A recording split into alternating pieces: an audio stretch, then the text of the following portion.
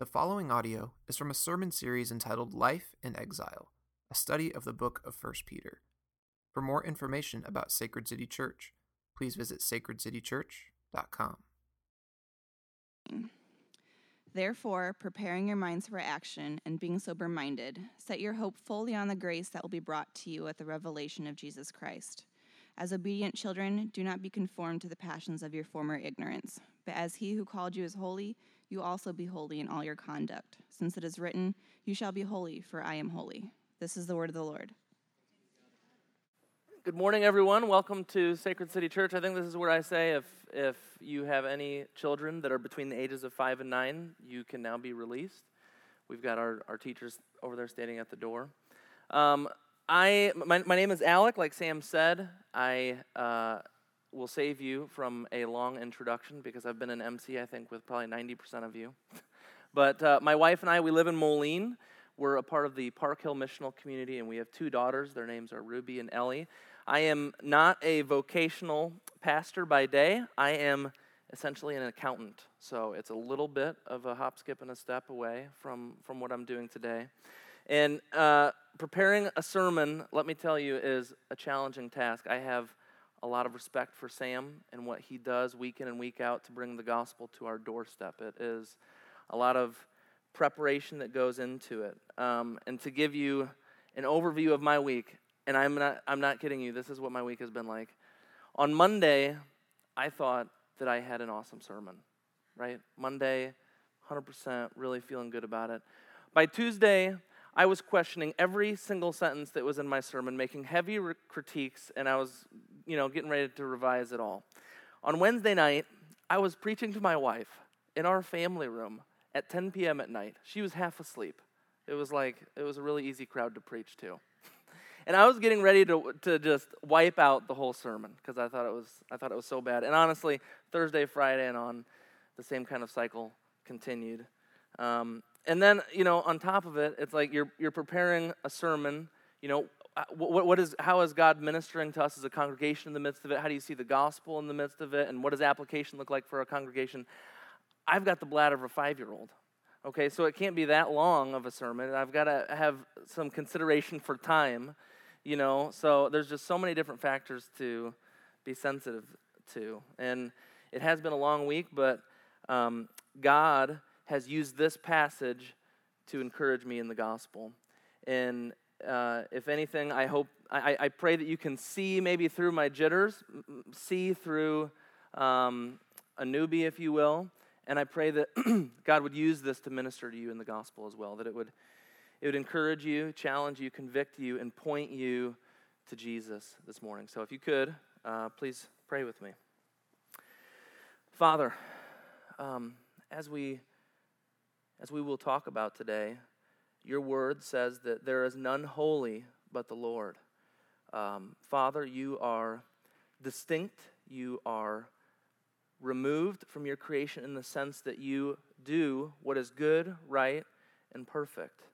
And we as your creation cannot say the same. We have fallen from grace. We are far removed from your holiness. And we are grateful that you made a way in history through the person and work of Jesus Christ. That God, you inserted yourself into a story that we couldn't fix. And Father, by trusting in your Son Jesus, that we would have that righteousness, that we are holy in position because of Christ's work. God, I pray that in the midst of everything that I say, God, that would be what reigns true, Father, that we're going to be talking about imperatives this morning, what you're commanding us to do in Scripture. But God, I pray that we would walk away with a vision of Christ, what he has done for us, and how he has made a propitiation for us.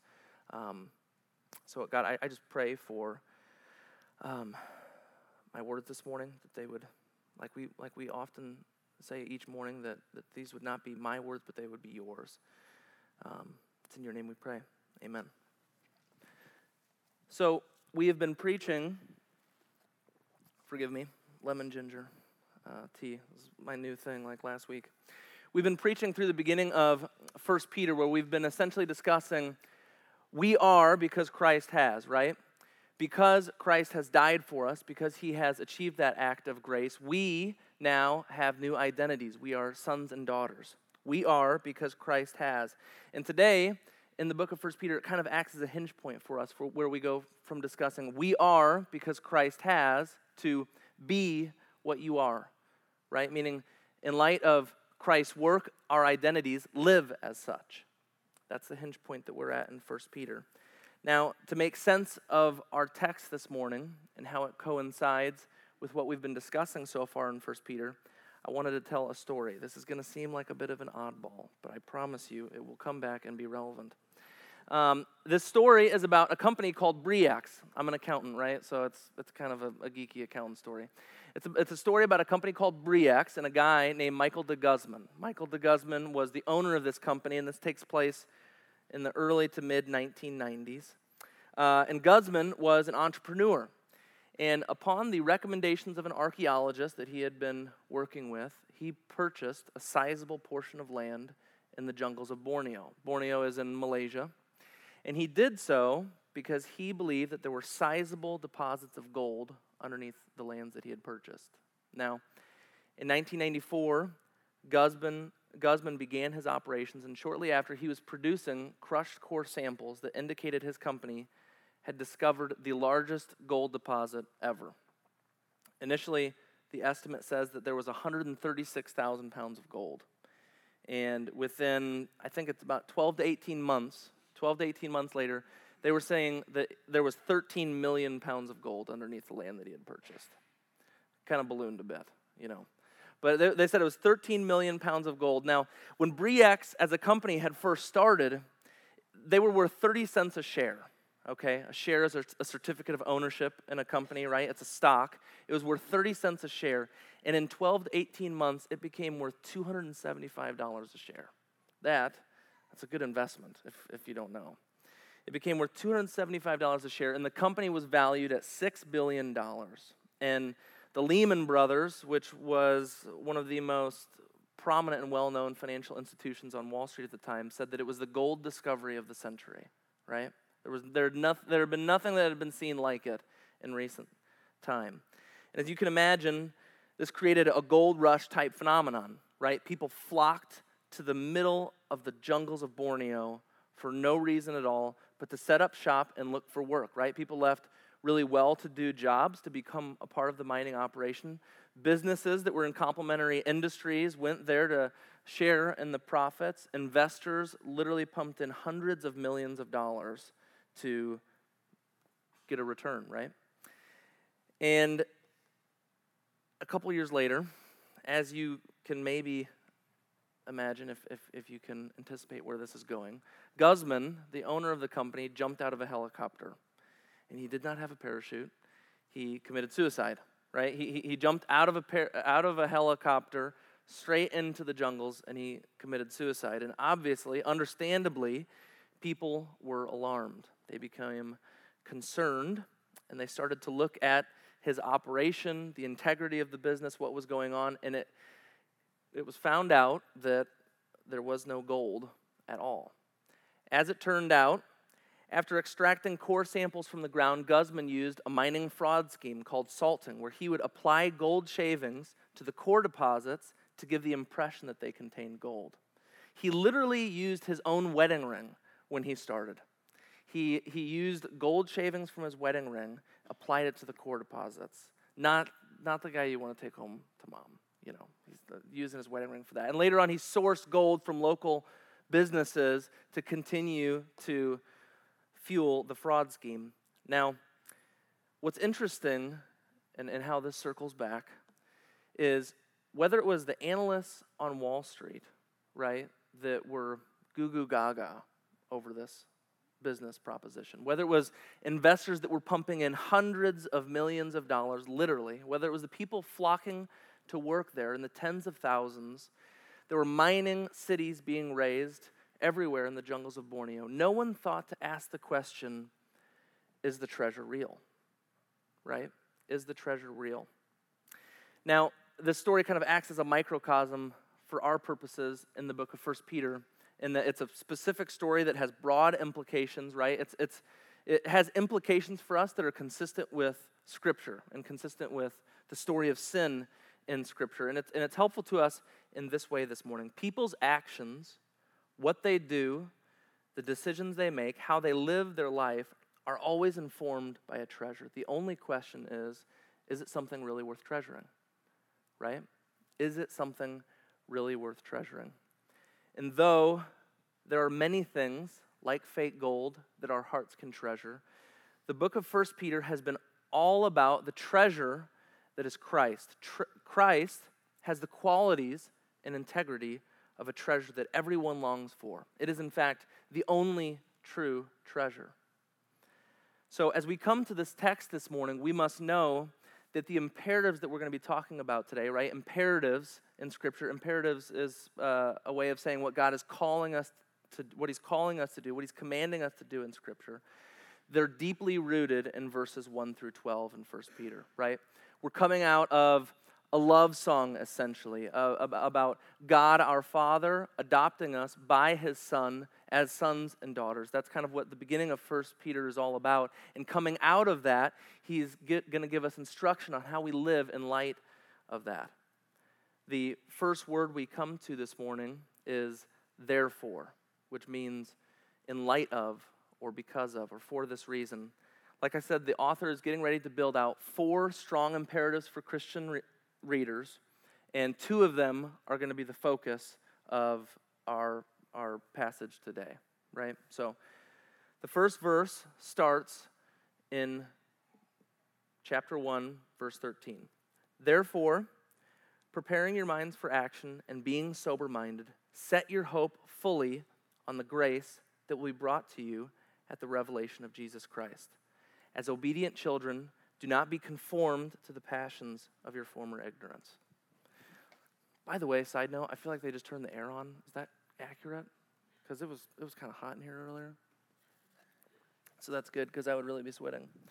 Okay, sorry if that was not in my stuff here. So it's saying here, prepare your minds for action and be sober-minded. Set your hope fully on the grace that we brought to you at the revelation of Jesus Christ. As obedient children, do not be conformed to the passions of your former ignorance. So in this first imperative, the author is discussing what Christians are to be looking to, right? But also what we're to be looking away from. And I think that we can get that. We can get that contrast, but we can miss some of the emphasis that's going on in the text. In verse 13, where it reads, preparing your minds for action, that literally means, I kid you not, girding up the loins of your mind. Okay, which that kind of sounds weird. But girding up the loins of your mind would make sense for the readers in this context, right? In the ancient Near East, they would wear flowing tunics, right? They were essentially like breathable dresses. And any time that they needed to prepare themselves for manual labor or hard activity, they would also be wearing a belt called a girdle. And they would have to take the hem of their tunic and they would have to roll it up and tuck it into their girdle to prepare themselves for any kind of activity. And this was a cultural reference that was even used in the Old Testament, right? In Exodus 12:11, God instructs His people, in light of the Exodus, to eat their final meal with their sandals on and their loins girdled, right? God, in the book of Exodus, He gives really specific instruction on how they are to flee, how they are to leave exile that they have been in for over 400 years, and girding their loins makes the docket. So it must be a pretty important thing. And for us, in 1 Peter, it's saying here that as Christians, as believers in Christ, we're to be ready, right? We're to be ready.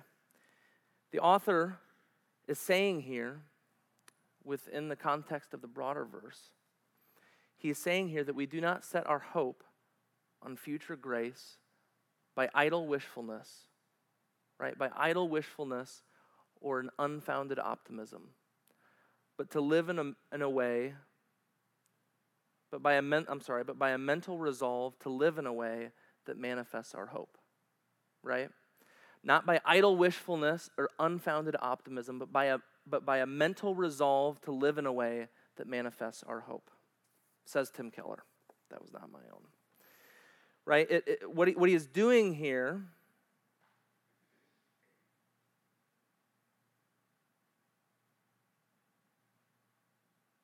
Sorry. Got a little excited with my highlighting. What he is doing here is he's saying that it's not through idleness that we are going to be able to engage in the action of setting our hope on Christ, right? He is saying that it starts in the mind, that we have to prepare our minds and be ready, right? The next part of verse 13 tells us how we go about preparing our minds for action, which is by being sober, which sounds obvious. But the fact is that it doesn't do you any good if your loins are girdled, you're ready for action, and are in a drunken stupor, right? He is saying here to be sober-minded. And what he's doing is he's drawing on the imagery of sobriety to discuss alertness of mind. He's saying there is a difference between the intentionality and focus of a faithful disciple and the drunken indifference that can easily characterize the posture of our hearts, right? He's contrasting, again, alertness of mind, drunken indifference, right? And indifference, what he's talking about here, I think can manifest itself in many ways, but it really has one definition. God not assuming his rightful place in our minds and in our hearts, which is a place of ultimacy, right? That's where God belongs. And that's what's characterized by the command in verse 13. I think one of the most compelling questions for us as a congregation this morning is, are we indifferent right now towards our hope in Christ's future coming? Are we indifferent in our faith? The tricky thing about faithfulness and indifference is that they can have the same exact expression, right? We can go to work, we can fulfill our duties and be miles away from the joy of our task, be miles away from the joy and the delight in our job, right, and what we're doing. MC leaders, worship leaders, that's only one of us in here, but business owners, moms, husbands, wives, we all know what it is like to fulfill these roles with indifference, and we also know what it's like when it's contrasted with being motivated by joy, right? I think what the author is saying here at the beginning of 1 Peter in verses 13 and 14, he's saying it here that we have to be alert and focused on the treasure that is Christ, because we can be in church as Christians. We can go to MC. We can serve in many ways. We can fit Christian rhythms into our week, Christian language into our prayers, Christian values into our life, and we can miss Jesus, right? We can miss Jesus. There's a huge distinguishment between the act of the Christian and the mind and the heart that motivates the will in the act. Wow, that got wordy, I'm sorry. That's not what I meant. Let me say that again. The act of the Christian, right, and the mind and the heart that motivates the act, right? And they can both be motivated by a joy, a gratitude, a delight for what the Lord has done, and also indifference, right? And if there is no intentionality of mind, and if we are not prepared for action, as outlined in verse 13, we are being conformed by something, as outlined in verse 14. Very closely linked to verse 13, verse 14 reads, "Do not be conformed to the passions of your former ignorance." The author is saying that if we are not setting our hope on Christ, we are being conformed by another passion. It's just a question of what it is. Now, to kind of pan out for a second here and about the context of what's going on in 1 Peter, the Gentiles are being written to in 1 Peter, right? The Gentiles as opposed to the Jews. And this language of being conformed to their former passions is something that would make sense to them. They were not Jews that grew up with traditional Old Testament teachings, right? They were from a culture of many gods, and though there were many gods to be worshipped, it was a culture that still revolved around self-interest, right? And fulfilling one's own desires. And in that way, it's much like ours today, right? There are many cultural gods, if you will, but it still kind of revolves around self-interest. Culturally, for the Gentile, the head was the center of the person, right? Where for the Jew, the heart was the center for the person. And what I mean by that is culturally, for a Gentile in the Greco-Roman world, it was built around philosophies, right? It was built around discourse. It was built around those things. So again, as 1 Peter's preaching here, he's being contextual in the sense that he's speaking specifically to them and where they're coming from. Now, I think something that we have to remember, whether it's the Gentiles or the Jews, whoever's being preached to, the epistles in the New Testament are writing to a very young church that are vulnerable to culture's influences, right? It didn't take long for the church to get turned around and start to go in another direction. Like I said, there were many philosophies, gods to worship, moral systems, whatever it was. So when someone became a Christian, when they accepted Christ, though they were founded in him, they were a product of all of these things, right? They were still a product of all of those cultural influences. I like to call this, sometimes we call this an MC, a buffet belief system, right? So like you pull up to a buffet, you kind of pick and choose what suits your interests, what satisfies your appetite. And culture was very much like this in that day, right? They kind of adopted the different belief systems and ideologies that suited their interest, right? That didn't challenge them too much. And that's what they went with. And a lot of times the church would continue to fall into this. And 1 Peter is similar to the other epistles in the sense that the constant admonishment of the local church is don't look to these things, jettison these things. Do not be conformed by them, but set your hope firmly on Christ and on his work.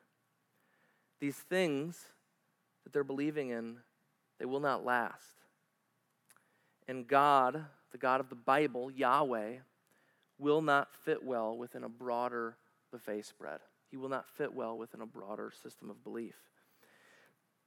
And for us, if our hope is 80-20 God in our job, if it's 80-20 God and it can be anything else, if we compartmentalize or prioritize our life in such a way that God gets a portion of our devotion, we do not have a Christian worldview. Right? This is what this text in 1 Peter is all about. We focus our minds and set our hope fully on Christ and his return. And that, being born out of the treasure that is Christ and what he's done for us, is the motivation for the Christian worldview. I think in light of this challenge in 1 Peter chapter 1, verses 13 through 14, I think another question that's worth asking ourselves is, what would it look like for you, for us, to see all of life right now, your fears, your anxieties, your challenges, and victories as instruments that promote your joy and dependency on his righteousness? Right? And I can't answer that from here, but I can tell you that that is the essence of the Christian worldview. It's motivated by the Christian worldview. So, everybody's looking up. I'm wondering what they're looking at. Let's keep reading. I am going to start in verse 15. This is going much faster than planned. I'm going to get another drink of my tea here. And this is great because when I get done with this, I'm going to have to use the restroom. It's as planned. It's very, very specific. So let's keep reading on to verse 15 in our text. So, this is going really fast. Let's keep reading on to verse 15. The volunteers in nursery are not going to care. They're going to be so excited about this. Text them and tell them it's snack time. On to verse 15 in the text.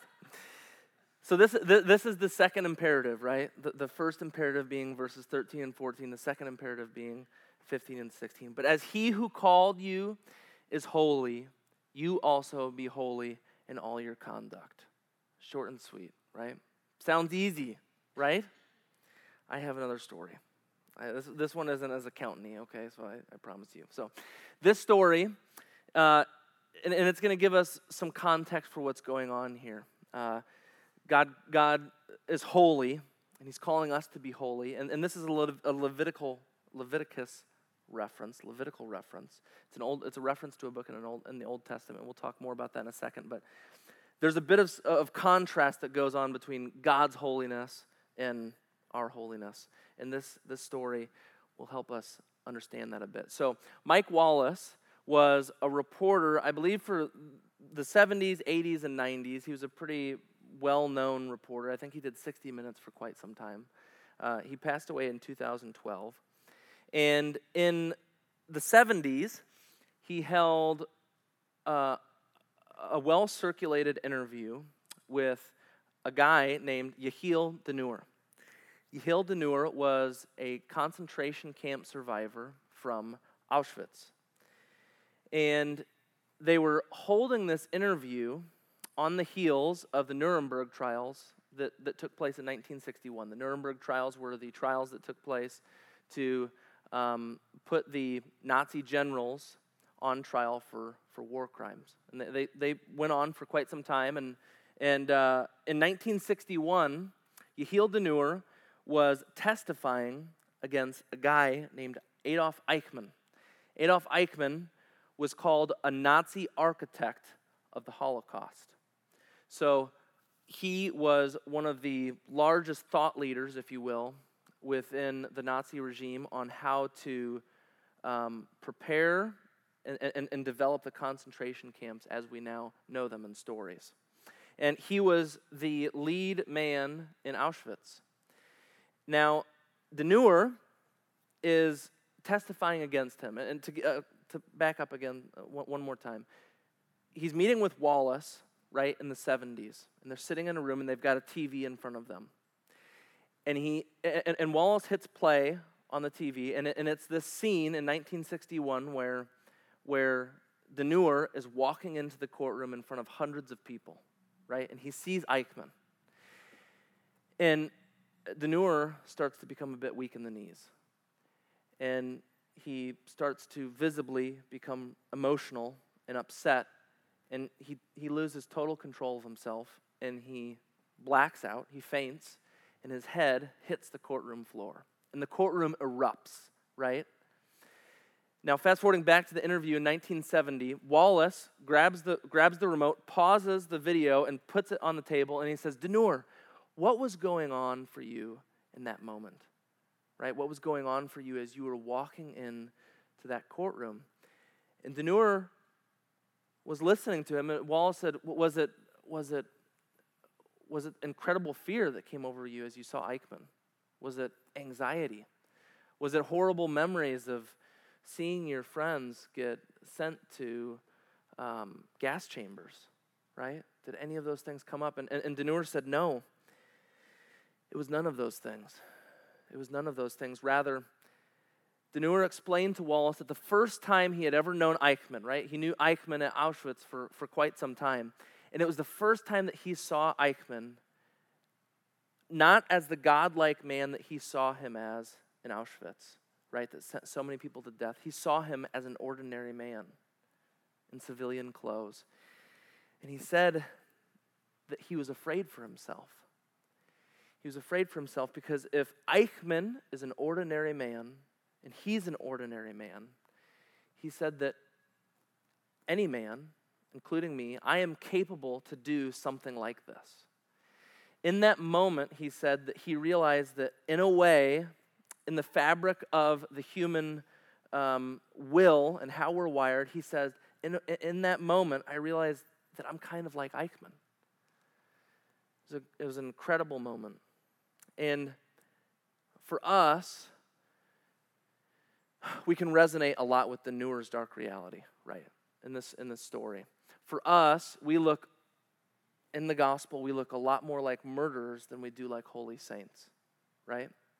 When this verse tells us that God is holy and we are to be holy, there's something going on there, and I'll go into that more here in a second. But God's holiness, long story short, is a problem for us. God's holiness is emphasized often in Scripture. And like I said, verses 14 and 15 in 1 Peter are Levitical references. In Leviticus, it reads in chapter 11, verse 44, "For I am the Lord your God. Consecrate yourselves, therefore, and be holy, for I am holy."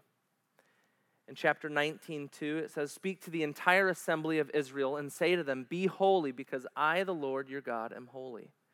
In chapter 20, verses 7 and 8, it says, "Consecrate yourselves and be holy, because I am the Lord your God. Keep my decrees and follow them. I am the Lord who makes you holy." And in chapter 20, verse 26, it says, "You are to be holy to me, because I, the Lord, am holy, and I have set you apart from the nations to be my own." So that last one that I just read in chapter 20, verse 26, that was an exact reference that the author uses in the book of 1 Peter.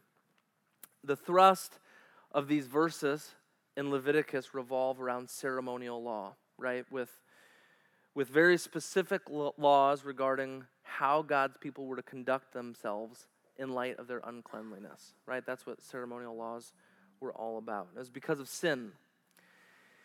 And in his holiness, God can be described as infinitely great, right? He is off the scale, not comparable or comprehensible.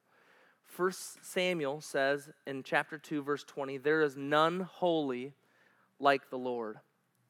Obviously, we have a problem if God is asking us to be holy, like it does in the book of Leviticus, right? When he's asking us to be holy, when we do not have the ability to be, right? Like he is saying. Going back to our story, if we look a lot more, right? Going back to the story about the Nuremberg trials.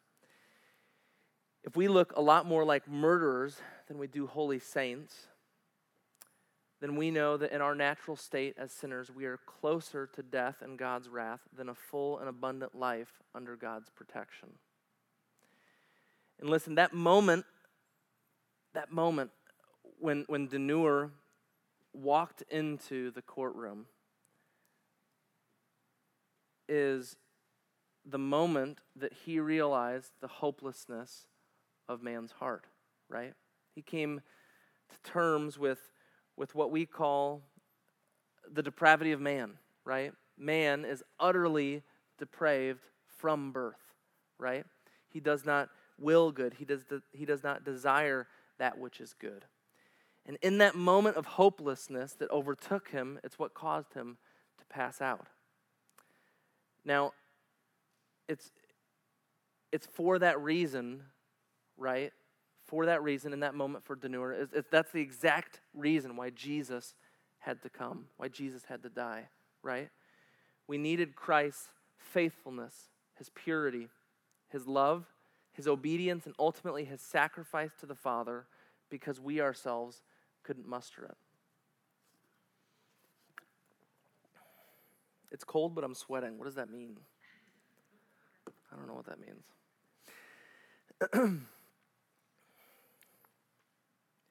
We needed Christ, I'm gonna say that again. We needed Christ's faithfulness, his purity, his love, his obedience, and ultimately his sacrifice to the Father, because we ourselves couldn't muster it.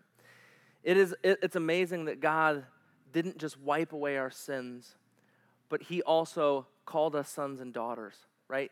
He could have not even wiped away our sins, but then he sent Jesus, right? He wiped away our sins and brought us to the table as sons and daughters. So far in 1 Peter, it has said in verse 3, God has caused us to be born again. In verse 4, it says, God has given us an inheritance that is imperishable, undefiled, and unfading. Verse 5, it says, God is guarding a treasure for us in heaven. This week, it says that we are called children. And next week, in verse 17, we learn that God is our Father, right? God did not just wipe away our sin, though, praise be to God, he did that. He calls us sons and daughters, and he brings us into our family. And in verses 15 and 16 in our text this morning, as a result of this new family we are in, we live decisively and distinctly different lives, right? as a result of this new family that we are in. It is our response to God's work. We look to God, hear his word of promise, see his salvation in Christ, fix our hope on him, and then we delight in his decree. We obey his commands. That's what we desire to do. Now, the point of this is that our treasure in Christ, the certainty of our hope, does not leave us in indifference. It does not leave us left carelessly seeking our own self-indulgence and pleasure. And I kid you not, right now I am closing. I am closing this message. But it would not be fitting to leave it on a command. We want to be treasuring Christ. In the midst of this imperative, in the midst of each of these imperatives, it can be really easy to make this steps 1 through 5 on how to live a holier life. But it would be much more appropriate for us to be fixing our eyes on the treasure that is Christ. These imperatives take place in between the already but not yet, right? The motivation behind verse 13 is we are setting our hope on Christ's future coming. But I think what is so cool about the passage is that it's discussing the grace that will be brought to you. So in the midst of the imperatives that are being discussed, it's still all about the grace that has been provided for us and the grace that will be brought to us. In the midst of this imperative, we are a people that still struggle with sin. We are not intrinsically holy. We're holy by Christ's righteousness. And praise be to God, because of that, sin is no longer an identity for us. It no longer defines us. It's, I think I said this a couple weeks ago when I was doing liturgy, sin is an aberration, right? It's something that we still struggle with, we still labor and are burdened with, but our identity is in Christ because of what he has done for us. And so with that, I guess in the midst of talking through these imperatives, that's how I want to leave us this morning, looking at Christ and the fact that God is holy, he's good and he's perfect, and he has done a tremendous work in Christ at the gospel. And I pray that as we look to Christ and we see him as our beautiful treasure, that love would woo us, and that it would make us a distinctly different type of people, but only because of the treasure that is Christ, right? Let's pray. Father, I thank you that your word is living and it's active, that it is sharper than a double-edged sword, that it pierces between bone and marrow. And Father, you can use any lips that utilize your word. You can use any lips to change hearts, to create new life, to do a work that only your Spirit can do. And Father, I thank you for this morning. I thank you for the humbling opportunity to preach within our congregation. And Father, we thank you for Christ and the fact that he is our righteousness. That, Father, we are not a holy people, but now because of Christ, we have been made holy by his righteousness. Father, I pray that would evoke a gratitude in us. That, God, we have an unfading treasure in Christ. That it is not something that withers like so many things in this life and in this world. But Father, we have a secure rock in your Son, Jesus.